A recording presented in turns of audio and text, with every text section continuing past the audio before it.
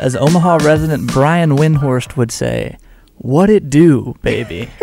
If you understand that reference, you are in the correct place. This is the Half Court Press, episode, probably many, but for us, episode 1. I'm Jimmy Watkins.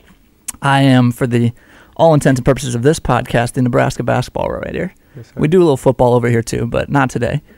He is Joel Lorenzi. He's got a snazzy corduroy jacket on here today. He is the Creighton basketball beat writer. Yes, sir. He is brand new still. I don't know, how long did you get to be brand new? A month? 2 months? Until the people start okay. doing all that. Joel, how is it going? I'm chilling, man. I'm glad to be here. I know this podcast hasn't been a thing for a while, but I feel like this is a good time to bring it back. I think we got some it's good exciting. We got good chemistry. Yeah. It didn't show while we were trying to build furniture at Joel's house a couple weeks ago. I was building furniture. Joel was I was hammering. I was hammering, right? Come on, give me my hammer. Well, I don't know what those nails look like now, but I did most of the work. If they're still in there, we consider it a success. I also did strip a screw while we were building furniture. Yeah. I that pretty much halted the proceedings for the evening. That's pretty tough on my part. We're back. We're going to talk about basketball much better than we build furniture.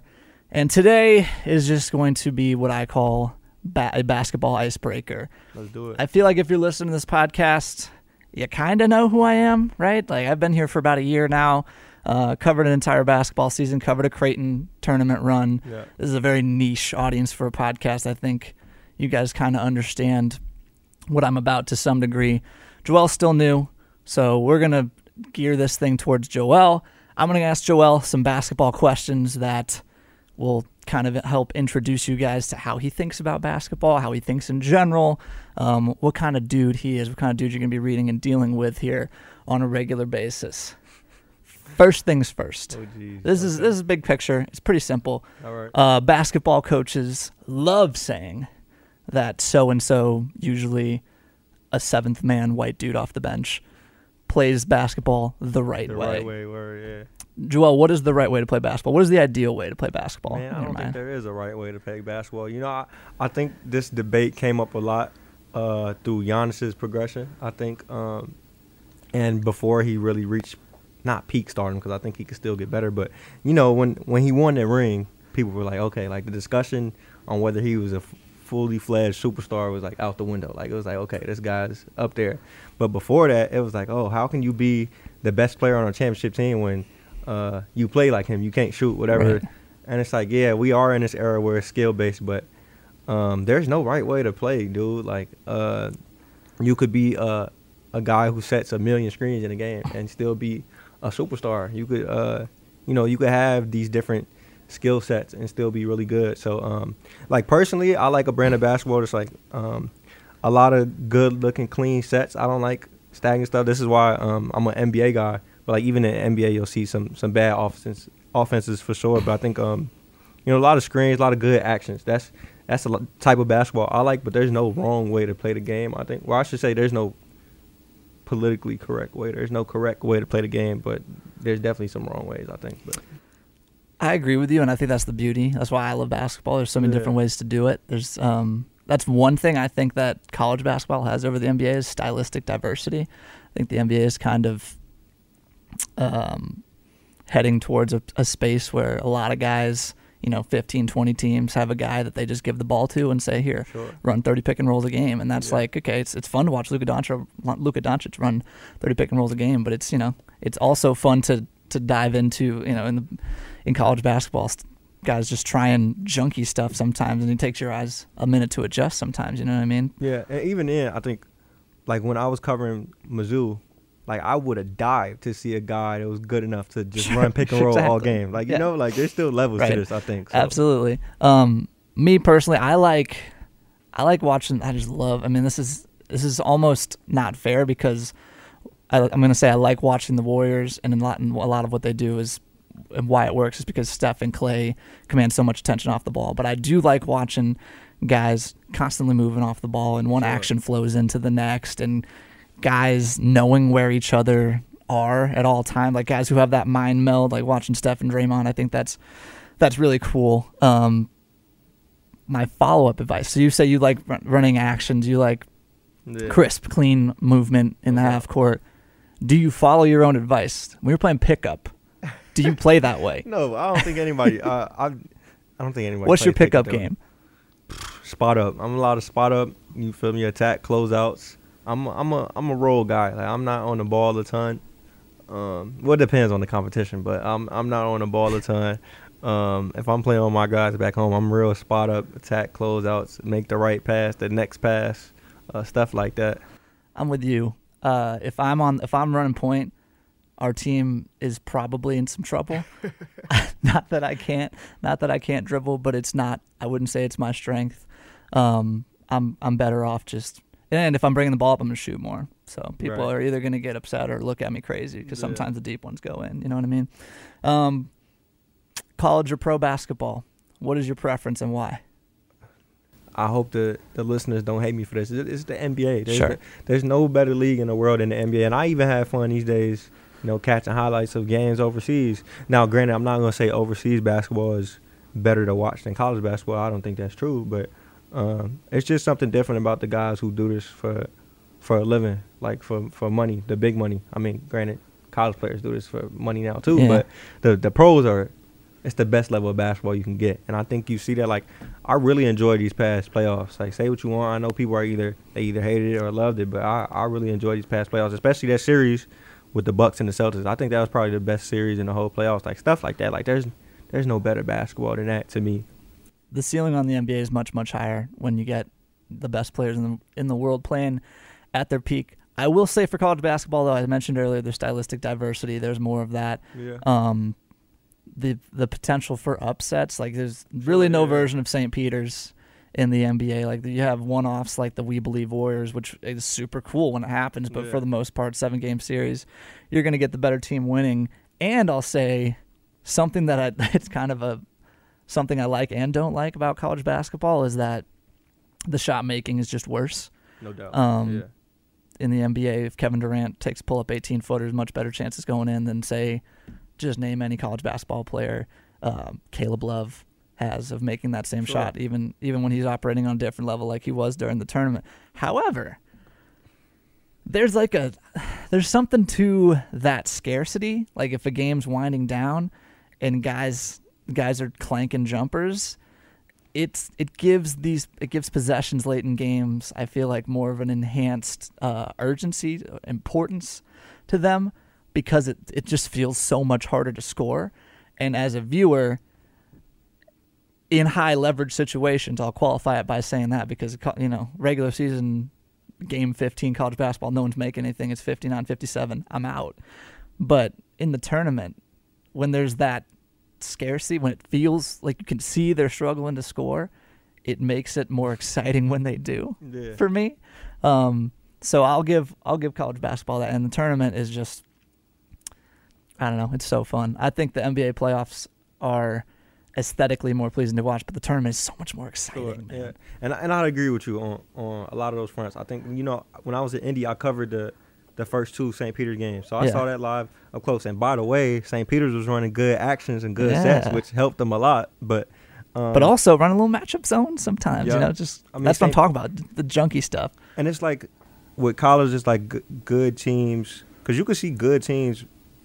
Well, I guess good teams falter at both levels, but like, I don't know. It's like the window for each game. Like in the NBA, you got playoff series. With these, it's like one game and you're done. So in college, it's more exciting on that front. And I think I don't know. Like you mentioned with KD and the shot making. Like the thing with college, I think that the playing field is obviously more level because you could have the best guy in college. I mean, you could go 5 or 10 seasons in college basketball without having a prospect like KD.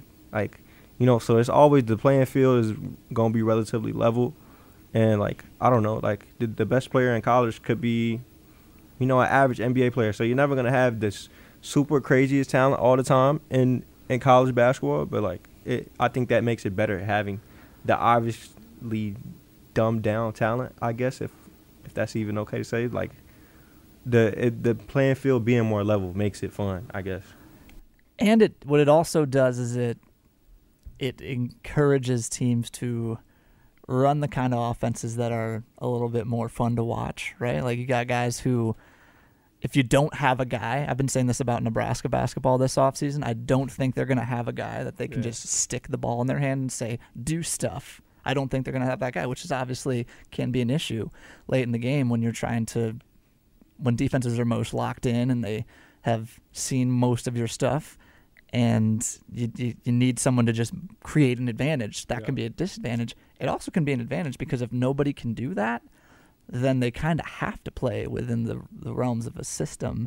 And when systems are run correctly, when the plays are executed, it can be pretty. Like if the ball, you get a penetrate, swing, like that's aesthetically pleasing basketball. You get guys attacking closeouts and then shooting a skip pass across the court. Like that stuff to me, and I think for most people who really pay attention and have played basketball or have a good idea of what they're seeing, that's what they want to see. Okay. So I think that there's an element of that to the college game, and also I just can't get over the tournament. I've struggled with this sometimes because I am a big NBA guy, and every year when the tournament comes around, the college basketball heads are puffing their chests out, right? Like this is the best postseason in the world. Like it's so captivating. Like you can't miss a game. You can't miss a second of the action. I don't have a retort. That stuff is just cool, man. When March Madness games come down to the last 2 minutes, there just aren't, like, it's a game 7 every night. That's the best way to put it, and that part is really fun. Yeah. The next question I have for you, Joel. This is prudent to, I think, more prudent to what I cover because Sam McEwen, our boss, has this theory that last year, part of the reason Nebraska basketball's offense was so stagnant was that these dudes were they heard Fred's voice in their head every time they thought about taking a shot from 16 feet, because where basketball has landed is that we understand that layups, 3-pointers, and free throws are what we're gunning for here. The best place to get those things is at the rim or from behind the 3-point line. I think I know where this is going. The worst place to get those things is from 16 feet out. Sure. What is the value of the mid-range jumper in 2022? Does it have value? The value is probably as high as it's ever been, I think. Ooh, I think if you've seen, I like this. I think if you've seen at least counting the NBA, grouping the NBA into this discussion, you've seen in the past couple, maybe even 3 or so postseasons that the mid-range is like actually how guys, I mean, some offenses even rely on it. I mean, it's that change of pace, that change of shot making that allows you to keep a defense guessing. And for some guys, it's their go-to shot. Like you've seen Chris Paul, Chris Middleton, Kevin Durant, guys like that are getting to that elbow, getting to that shot that they know they like. And sometimes it's crazy because some defenses want to force you into those spots, but like these are those guys' bread and butter. And it makes for good basketball. And obviously when you got the best shot makers in the world, it puts a lot of value in those shots. I mean, when you got a guy on ball like that who's a super big usage creator, I mean, you need shots like that. So I think it's as high as it's ever been. Obviously, it's easy to say, back in the day, Mike and Kobe and those guys, 90s, whatever, they were the ones who were really putting all the effort into that because the 3-point line wasn't as exaggerated. But frankly, they were scoring less back then and whatnot, and the pace was slower and all that good jazz. So I think right now you're seeing it at its peak. Maybe not as spread out across the league, but among the people who do use it, it's almost never been as highly valued. I think its value is disproportionately high at the end of games, end of shot clocks. That sort of when you absolutely need someone to just create something, because a lot of times that's guys' comfort spots. You can do a couple crossovers, go between the legs a couple times, you pull up from 17 feet. Particularly if you have one of those, like a big wing creator, like let's say an Arthur Kaluma. Yeah. Give Arthur Kaluma the ball left wing. You got 5 seconds on the shot clock. He's gonna take a few dribbles in, maybe snatch it back, create some space. That's the best shot you can get in those situations. When the thing is, that's kind of my favorite part about where basketball is today, is that to some degree there's a baseball element of it where we have sort of mathematically figured the game out, right? Like we understand that if you shoot more threes, it's probably better for your offense as long as you have decent shooters. Yeah. We understand that getting to the rim is extremely valuable. We understand that free throw attempts are extremely valuable. We understand where the game is weighted. And yet, when there's 2 minutes left to go, the best offense is any clean look. Any clean look you can get. And a lot of times the easiest clean look to get is go halfway toward the rim, stop and pop, right? Yeah. So that to me, it's in the highest leverage moments, which is why I think people are the people who, let's say, aren't pleased with the where basketball has ended up. Too many threes, old school kind of mentality with it. They get to every playoffs or every NCAA tournament that you can hear them being loud, because that's when you see high leverage shots, big shots, game winning shots of that variety. And that's just because that's when you, at the end of the game, it's so organized, it's so understood, and yet at the end everything just falls apart. Sure. That's the fun part to me. Guys who are shooting 85% free throws for the year, they miss 2 at the end. It's just so pressure ridden, and everything that you know about the game kind of falls apart at the end. I think that's what makes basketball so fun. Close basketball games so fun. Yeah. All right, we'll talk a little college hoops now. We'll go. I have Creighton is by far the most popular pick in the Big East right now. There's no media polls out right now. I can almost guarantee you Creighton is going to be at the top of the media polls. They were near the top of all the way too early top 25 polls, and I did a quick study on that during the off season, like how accurate are those polls. I don't remember the exact number. They're more predictive than you think. Like the teams that end up at the top of those polls have a decent chance of ending up in the tournament, making a decent tournament run, and so forth. Sure. I'll propose to you, Joel, and this is basically just your opportunity to riff on Creighton. You don't even have to actually answer this question. Okay. I'm giving away the game by saying that, but Creighton or the field in the Big East? What do you got? Creighton, I think. Why? Man, if you look at I was particularly watching as a bystander back then. I mean, I didn't realize I would be covering the team back when I was in Indy covering the tournament. And they had a TV everywhere with every game possible going on. And I think I was on deadline while Creighton was playing Kansas in that second round game. And so I was like kind of glanced over, but I'm like, damn, I got to see this. And I was really excited about how far they took it, especially with, 2 key guys hurt. So, I liked Creighton then. And then you add Baylor Shireman. Obviously, I think Kaluma is set for a leap. You get back Nembhard. Still got the Defensive Player of the Year in the league.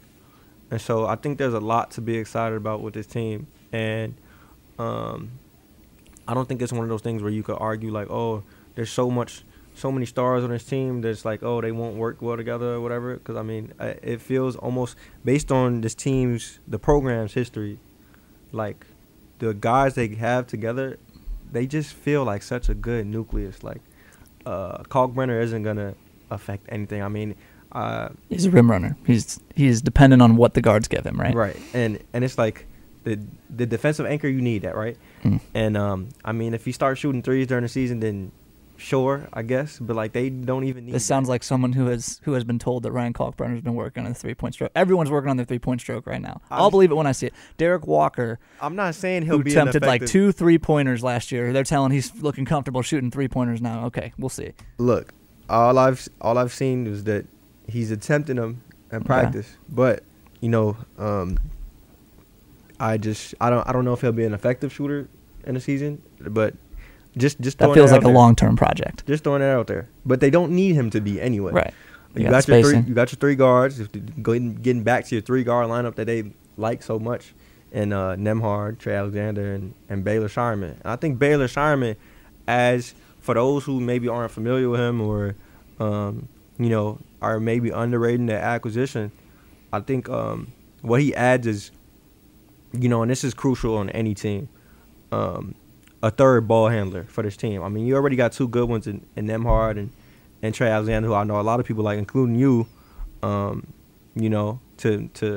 carry that backcourt and be good decision makers. But Baylor Shireman was the decision maker on his team, and he's bigger. He's 6'6". Obviously, the weight class doesn't match up, but he's a bigger creator, and it gives you another guy when the possessions break down. That's a third guy. Not if like a second side action breaks down. This is a third guy we're talking about that he's fully capable of making a play, not just for himself but for others, like at a high rate.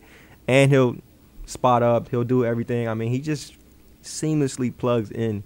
Like, I know people like Alex O'Connell, but like this dude's in terms of offense, like plugs in. Oh, he just does so much more. Yeah. O'Connell was a spot up shooter who was a great cutter and had a little more bounce to him than I think most people would think. But Baylor Shireman can just do things on the ball that guy couldn't do. To your point about his size, I've made this point about Sam Griesel before on the Pick Six podcast. There are passing angles that you can see by virtue of being 6'5", 6'6", that smaller dude just can't see. Over the top, hitting a guy over the top with the defender's back turned to you. You can see that. Some guys can't. There are smaller guards who, if you're being defended by someone who's super long, you miss guys cutting because you just can't see them, right? Taller guys don't have that issue because they can go over the top more often. And to further your point, you made a good point there about the second side action if it breaks down.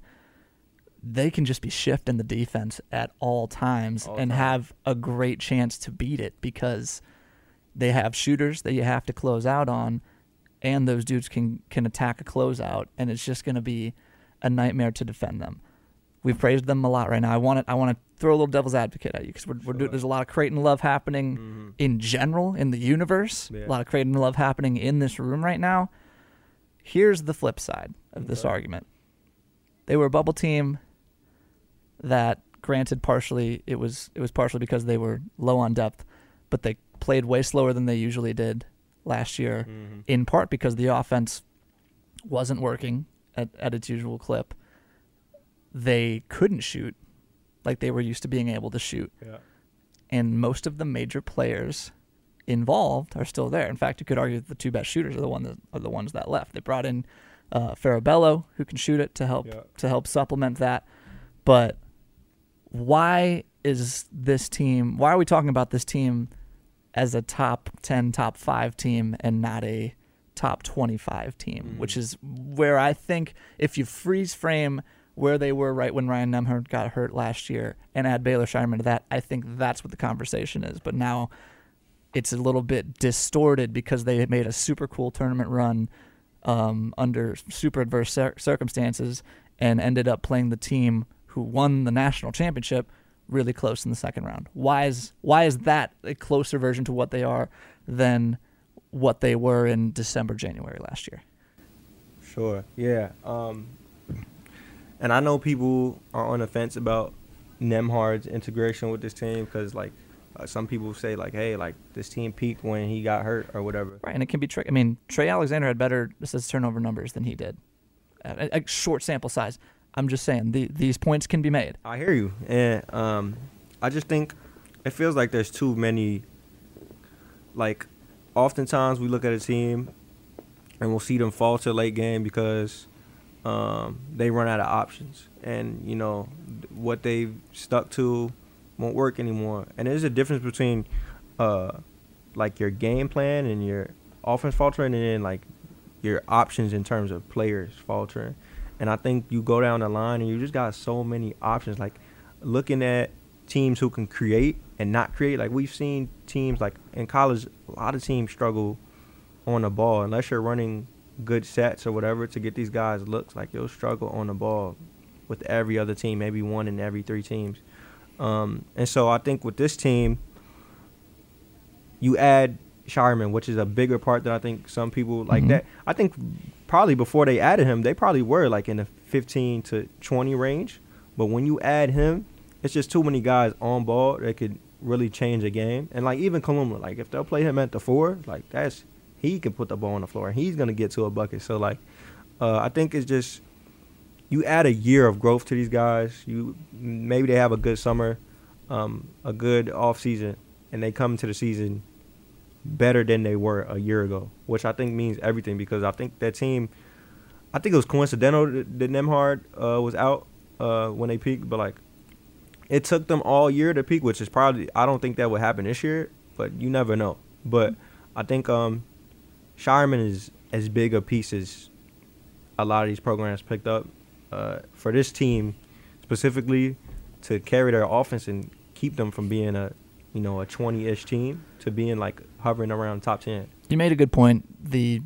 Every coach says it's proven true over the last couple of years. The biggest leap that college players tend to make is between their freshman and sophomore years. Jaden Ivey did it last year at Purdue. Keegan Murray did it last year at Iowa. Johnny Davis did it last year at Wisconsin. Ryan Nemhard, Trey Alexander, Arthur Kaluma are all in that spot this year. So a lot can happen in a summer. You make a good point there. Yeah, and I'm no draft guy, but right. Everybody's saying Kaluma's going to make that jump. Yeah. Now, I haven't heard or seen enough to tell for myself, but I think just going off history and that freshman to sophomore jump, I think. And just like you can just look at him and be like, yeah, it's probably an NBA guy. Like he could be a good NBA player, and I think if you go based on what he did overseas a few weeks ago, like he was killing out there. Like he looked really damn good out there. So I think if you go based on that and try to map out his trajectory, I mean, he could be this team's best player. He should be this team's best player this upcoming year. On the flip side of that, we have Nebraska, which has finished 14th, and 13th in the Big Ten. Okay. Under Fred Hoiberg, there are only 14 teams Yeah. in the Big Ten. We had Creighton or the Field in the Big East to win it. This one is more a question for you or for me than for you. You say whatever you want. Nebraska or the Field for 14th in the Big Ten. Wait. So who else is at the? We got Minnesota. So okay, that's a good way to frame this. We're looking at Northwestern has been at the bottom of the last 3 years, and they just lost Pete Nance, who was by a significant margin their best player. Yeah. Minnesota, the second-year coach Ben Johnson actually started really well last year, like 10-1 against a cupcake soft schedule, but did a couple of things throughout the year, like had a low turnover rate the entire year. Sure. Had a pretty decent defense. I haven't looked at these numbers in a while. For a large chunk of the year, like they were building an identity. You could see they're going somewhere. They have a top 30 recruiting class, I believe. Penn State's in a similar situation. Micah Shrewsbury, first-year coach last year. This year they got a 4-star kid. They got top 20. These recruiting rankings change all the time, but at one point it was a top 25 recruiting class. Sure. Both of these programs did have better recruiting classes than Nebraska. Nebraska was right there as well in the top 30, but that's who we're talking about here. We're talking about Penn State. We're talking about Minnesota. We're talking about Northwestern. Last year we were talking about Maryland. I just think the talent base for that program is a little bit too big to stick them in this conversation. Yeah. I'm not going to lie. I think if we're looking at Northwestern versus Nebraska, I mean, I might have to say the Field for 14th because, I mean, granted, I don't think I've watched enough Nebraska to really be as hard on them. That's the thing, though. You can look like if you watch last year, that last year's team isn't going to look anything like this year's team. Yeah. So I don't know how much you could necessarily learn. Like, oh, C.J. Wilcher can shoot the ball. That's interesting. Yeah, Derek Walker moves guys. Okay. So, yeah, I think there's a slim margin to where I'm picking the Field, but definitely, not definitely. I think I'd say the Field in this case. Northwestern's going to be pretty bad. Yeah. Pretty bad. At 2 Sports this year. Tough break for that school. They got a great journalism school. Not feeling too bad about it. Yeah. Not feeling too bad for them. They got a good setup over there. Their school is like in the heart. Not in the heart, but like, I don't know, 20, 30 minutes outside of Chicago. Yeah. Shout out Evanston. Pretty good stuff. Oh, Joel's from Chicago, for those who don't know. I'm also going to take the Field. I'll take it from the Nebraska perspective. I just think there is a smaller percentage chance that we're going to see the kind of depressing offense that we saw last year, the kind of offense that bleeds over into other areas of the game. There were many times at post-game press conferences last year where Fred Hoiberg would go up there and just say, yeah, I think we missed some shots, and it bled into the other end of the floor. People stopped running back on defense, that sort of stuff. Yeah. And we just gotta make shots. And that is so tired. It's such a overly simple explanation.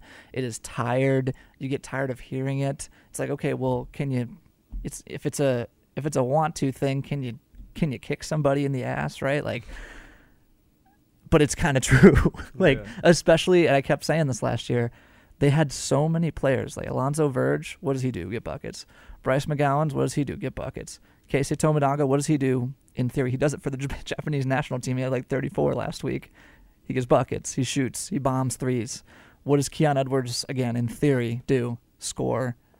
Finish cool dunks, make threes. CJ Wilshire, what does he do? Make threes. You have a lot of dudes who their identities as basketball players are rooted in scoring, shooting, whatever. And if that's not working, then it's going to get in your head a little bit. The analogy I use this with Sam. It's like, Sam, you think of yourself as a good father, right? Okay. Say Sam, I think, has 2 kids, a son and a daughter. Say you got into it with your daughter before you came into the office today. And before you left the house, she said, I hate you. Which daughters say, they don't mean it. But I don't have any kids. But what I'm told is it hurts. It hurts to hear that. Yeah. It might make Sam think, am I really a good dad?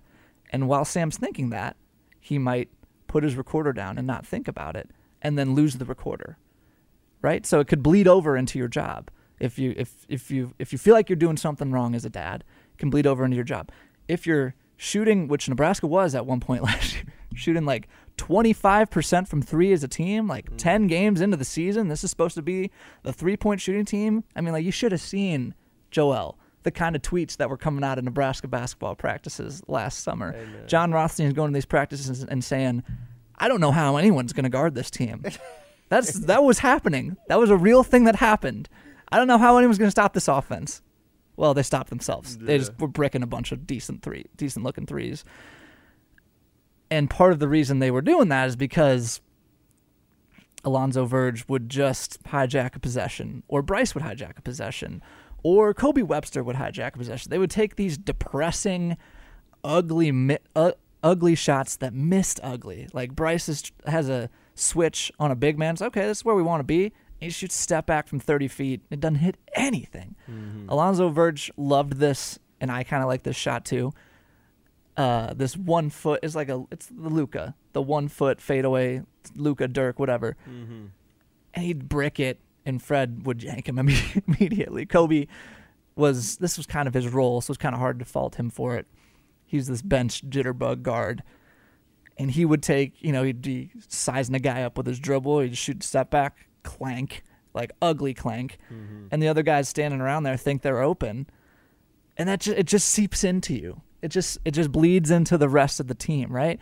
This year, I don't think there's a ton of that. I think these are guys who are going to run what they're told to run and make the simple. They're gonna make the simple stuff happen. Make one extra pass, good to great, that sort of stuff. And I don't think that they're super talented. I think last year's team is comfortably more talented than this year's team. Sure. But because this team doesn't have so many of those stagnant, let's say, tendencies, I'm being nice by saying that, I just think that there's just going to be a better feeling around the team, and dudes are going to be happier with their role, and they're going to be more likely to put in the extra effort, even if the shots aren't going, even if offensive possessions are going south. Yeah. So for that reason, I just think the floor is higher. I think the ceiling's shorter, too, for what that's worth. And to your point, good systems win games more Absolutely. than And talent. Fred is one of the best. Yeah. Still, coaches come in and say it after. This is what would happen last year. Nebraska loses a game by, I don't know, something between 5 and 20 points.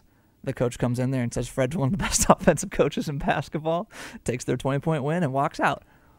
It is true. Fred is a really good offensive basketball coach. I just don't think he's had the right pieces. I'm not sure that he still does this year. He has better fitting pieces, though. And he has pieces that are prepared for the Big Ten's physicality. And I think that's worth more than the 10 wins that they got last year, which is the benchmark. It's their highest win total of his era. Yeah. So I'll take the field as well. Best player in college hoops this year. Who's it going to be? Oh, jeez. Probably it's usually an old guy, right? Like we're talking Drew Timme. Don't. Oscar Tshiebwe. This is what I don't like about college basketball. We get to naming all these nasty inside big. Future Well, they're not second, nasty in college, future second round picks like that are dominating the sport. It is a disconnect. yeah. I think if we're looking at all the bigs, probably like you're looking at what Sheboy, Baycott, Timmy. I would be Hunter hard. Dickinson. Hunter Dickinson, yeah. I think He Hunter was shooting Dickinson's threes probably last year. Hunter Dickinson's really good. I think he's probably third in that bunch though. I'd say either Timmy or Sheboy. To be honest, I can't think of any wings or guards right now. Right. But I think Timmy or Sheboy for sure. It's hard to not put my money on Timmy with how he's. There's a 1990s aspect to college basketball. Big dudes kind of rule the world, right? Yeah. Part of that's because the guards aren't ready yet. But Yeah. I'm gonna go off the board. This is not the best player in college basketball, but I could see this person being considered the best player in college basketball by the end of the year. That's Caleb Love from North Carolina because that was in the back of my mind. Here's the thing. You have Caleb Love. I was looking up his numbers last night. Not good. Yeah. Guy shot 37% last year from the field. That's bad. But he just went crazy in the tournament, and you saw the capability. Like, it's in there for that guy to be a big-time shot maker. And I think that basketball is so confidence-driven, and it cannot be overstated the kind of confidence, the level of confidence that can be gained from performing like that on that stage. And you can really carry that over into the summer, and the team's going to be really good. That's the crucial point of this. To be considered the best player in college basketball, you have to be on one of the best teams. Yeah. North Carolina's going to be right near the top where they should be, and I think he is the guy that stands out the most on that team because he has the ball in his hands. He makes crazy shots. So that's my off-the-board answer. That's not going to be the answer. He's not the best player in college basketball, but I think it's a fun for what it's thought worth, exercise. He was supposed to be up there in these discussions a while ago. I mean, when he was a freshman, before his freshman season, he was top 10 in people's mock drafts. Like this was he shot 31% that year. Like this was the type of player we were looking at when he was coming out of CBC in St. Louis. Like he was that guy. Like he was supposed to be one of the better guards in his draft class, and it just had to pan out that way. And granted, you said confidence is a big deal. I think that's something that's affected him a lot. Obviously, shot making too. But I'll play devil's advocate's here point about being on one of the better teams because I'd say they're the best team in college basketball. For sure. They have our guy Pete Nance, who we mentioned earlier. Exactly. So, like, my thing is, like, do you have so many pieces that you can't even see the full potential of Caleb Love? You know what I mean? Like, you got Pete Nance, you got Baycott, who are all going to score. Right. You got R.J. Davis still. You got wings on that team. Like, smart. You say the same thing about Creighton. Not even in a negative way. You're just not going to, like, maybe like Arthur Kaluma on, I don't freaking know, DePaul is getting 25, 30 a game. No, that's a fact. And I think still, okay, to that point, I think Kaluma will be drafted first round at best off the potential. Right. Like flashes. You'll see flashes. Yeah. Like the Kansas game. Yeah, but it that'll won't be part of because the he's tape. the best player on Creighton, I don't think. Sure. All right, quick rapid fire. Jordan or LeBron? Brian. Why? Man, dude. NBA Twitter has made me almost dislike Michael Jordan, and I'm from Chicago. Like, some people are just so hell-bent on this dude being the greatest player of all time. And I think there are certain factors that go into this GOAT discussion because the term GOAT carries, like, a legacy aspect to it. I think when you talk about legacy, like, few legacies match up with Michael Jordan's, right? But in terms of greatest player of all time, like best player to lace up the shoes, I don't think there's a more talented player ever than LeBron James. In terms of just what he's capable of on a basketball court, just at 6'8", 6'9", 250, that alone is something to be reckoned with. But then he's handling the average and having seasons where he's averaging 10 assists a game. He's granted they had a horrible season last year, but he averaged 30 points. Like this is a dude that's among the best scorers of all time, among the best passers of all time. One of the better rebounders for a guy of his profile, and in his best days, one of the better defenders in the league. Like, he just has done it all for so long, and he's carried teams differently. I mean, granted, not as well as Michael Jordan, I don't think, but in terms of just pure capability, I think it's hard to see anybody other than LeBron and say they're better than him. To go back to what the point of this episode is, these are very intentional, these last few, because this I think gets really into that. How do you look at basketball? Like if you're a LeBron over Jordan guy, that tells me that you put less stock into the force of will, Mamba mentality, Like, dude. that sort of like the.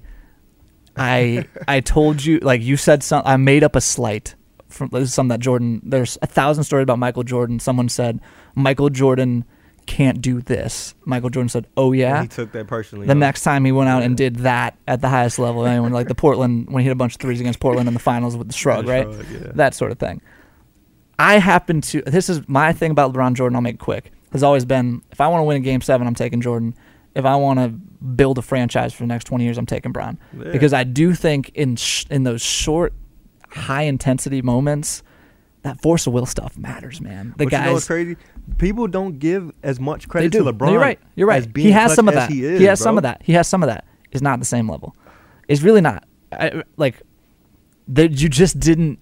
Michael Jordan didn't lose those games, and he was the favorite in most of the games that he did play of those varieties. He just didn't lose them, and I do think part of it is just because he was insane. Yeah. He was insane. Sure. Yeah. LeBron is incredibly dedicated. He's super talented. He rises to the occasion. But there's a difference. There's a little bit of we're not going to be writing about as LeBron James is an owner. Will he be like Michael Jordan has to leave the box basically every time the Charlotte Hornets play because they suck and he can't handle it. Jeez. Will LeBron be that way? I don't know.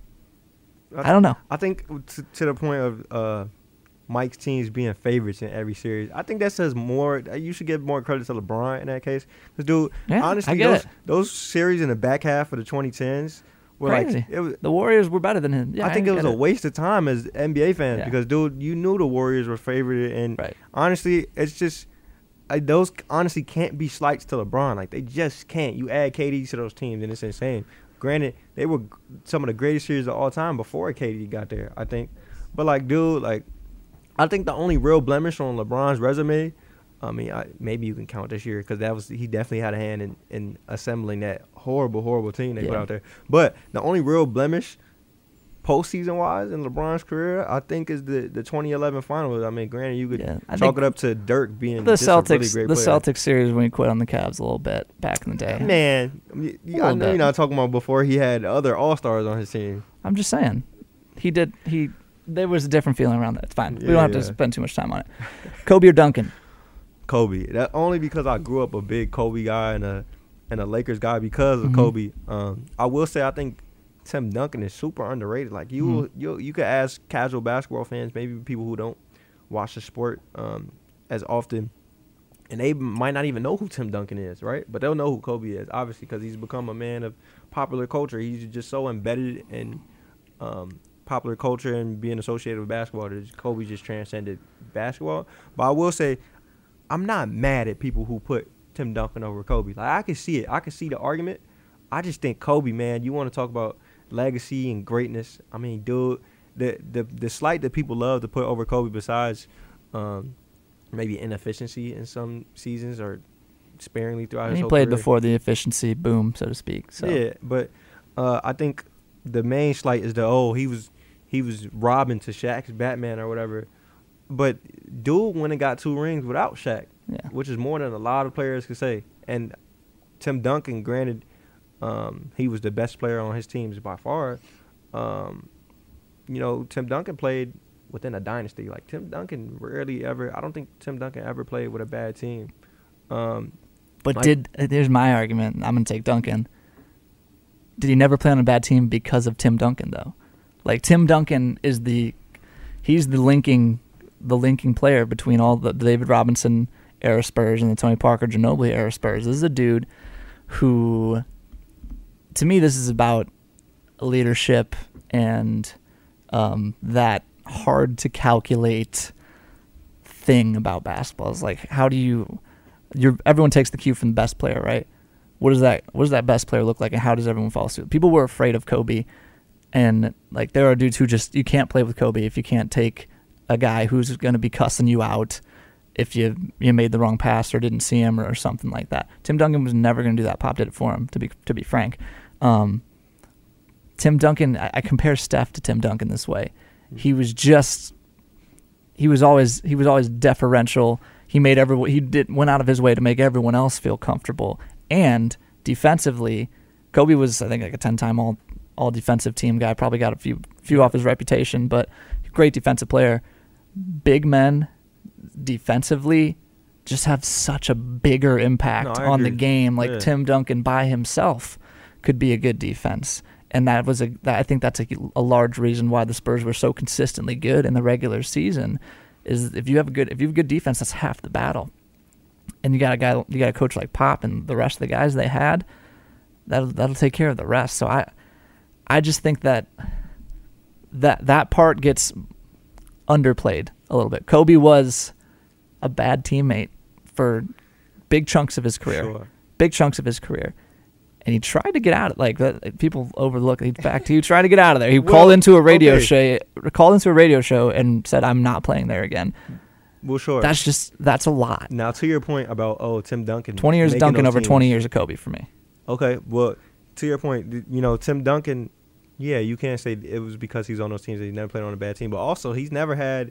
I mean, Kobe was on teams where Smush Parker and Kwame Brown were not high usage because Kobe was the usage on those teams, but like they were big parts of those teams. Like I would be doing the same shit Kobe was doing. Like, dude, like I'm. Well, I think you're a bad teammate then. Well, I might be, but I don't think it's gonna reflect my time here. Okay. But like Kobe, I would have demanded trade too, especially now. If Kobe played today, oh my gosh. Right. He would have demanded and trade, you could argue, would Tim Duncan have done that?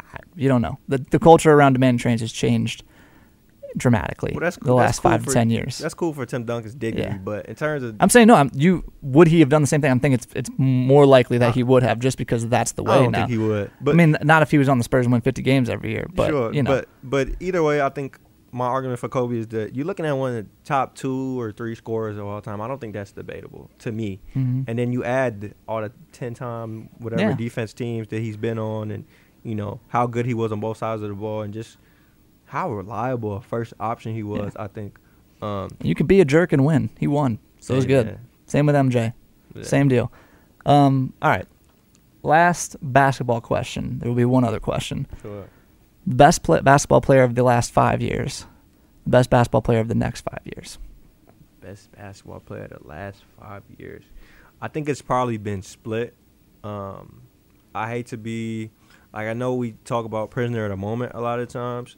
And so, like, I remember the year, like, they were calling Kawhi the best player in the league because he just It's basically whoever the best player on the team that wins the championship is. And I'm a year. big Kawhi guy. But I think time has been split between it being, like, Bron, Steph, and KD. Like, I think they each had their time. Within the last 5 years, is probably the best player in the league. And I think if you count this past year as within the 5 years, it was Giannis. I think Giannis is probably, he still has the next 4 or so years, maybe 5. I just don't see a player as good as Giannis right now. I mean, I think there's players certainly close. I think Steph still hovers around that range, especially after the finals he had. KD, he had a tough first round, but I think he's still hovering in that range. Jokic is even in that range. I think a lot of people like to say Jokic is top 2 or 3.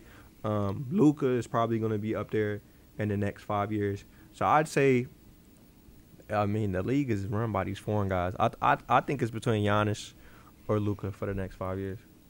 Best player of the last 5 years is Steph Curry. Not mad at that. He won because we're going 22-17, right? So that's the back-to-back and this last year.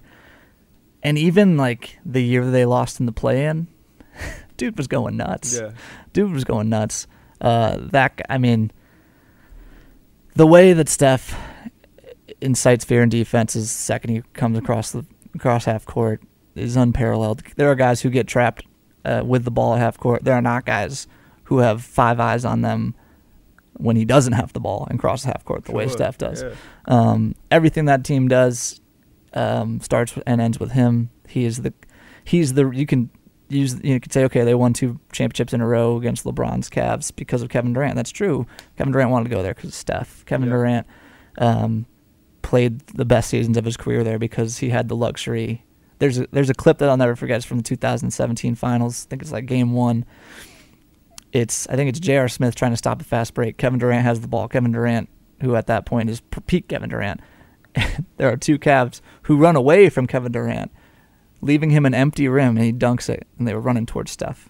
Because he's in the corner for three. And that's the bus That's driver it right argument. there. That's it right there. Yeah, that's the bus driver argument where people say, oh, well, Steph was still the best player on his team because he demanded that kind of gravity. Right. And I'm kind of leaning toward that side, too. I don't know about the bus driver thing. I think Charles Barkley. I don't know if I would call it I don't know if I would label Charles it bus Barkley driver. is one of my favorite people in the world. I think most of his basketball takes are hot garbage, but that's neither here nor there. He's awesome. I will cry when he dies, but his basketball takes at this point are really, really bad.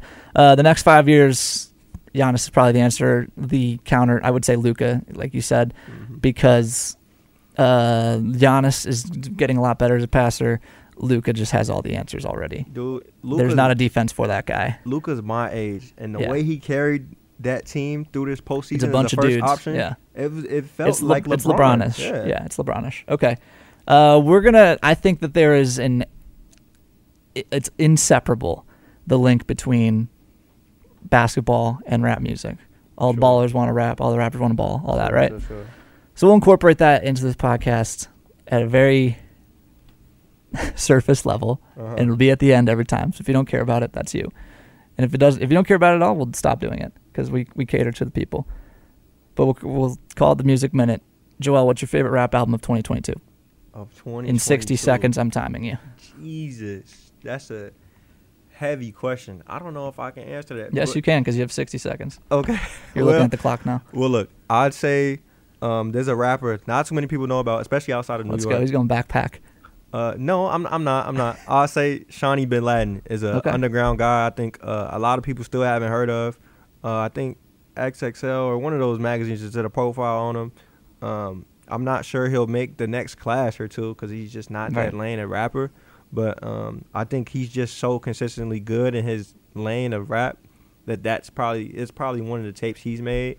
Any other year, I wish I could have said Kendrick, but his album just didn't stay in my rotation. Okay, man. all right. I'm going Vince Staples. True. Ramona Park Broke My Heart. It's an album. It's an album about violence and what it does to you as a child. And the best song on the album is it's a good encapsulation of what's going on here. The song is called When Sparks Fly, and it is a love letter to a gun. And it's about how it basically goes into how Vince Staples used to view violence, and then it tells the story from the perspective. I like when you switch perspectives during a rap song. The first half is Vince Staples talking about this dilemma he has, where he's famous now, and should he still be doing this sort of stuff? But it's every time he goes home, this is what his friends are doing, right? And the back half is the gun, the gun talking about, well, why doesn't Vince love me anymore? And I just think that it takes a really tired trope of a love song and just gives it a completely new spin. So I'm going Vince Staples, Ramona Park Broke My Heart. This has been episode 1, for all intents and purposes, of Half Court Press. I'm Jimmy Watkins. He is Joel Lorenzi. Thank you all for listening. We'll be back next week.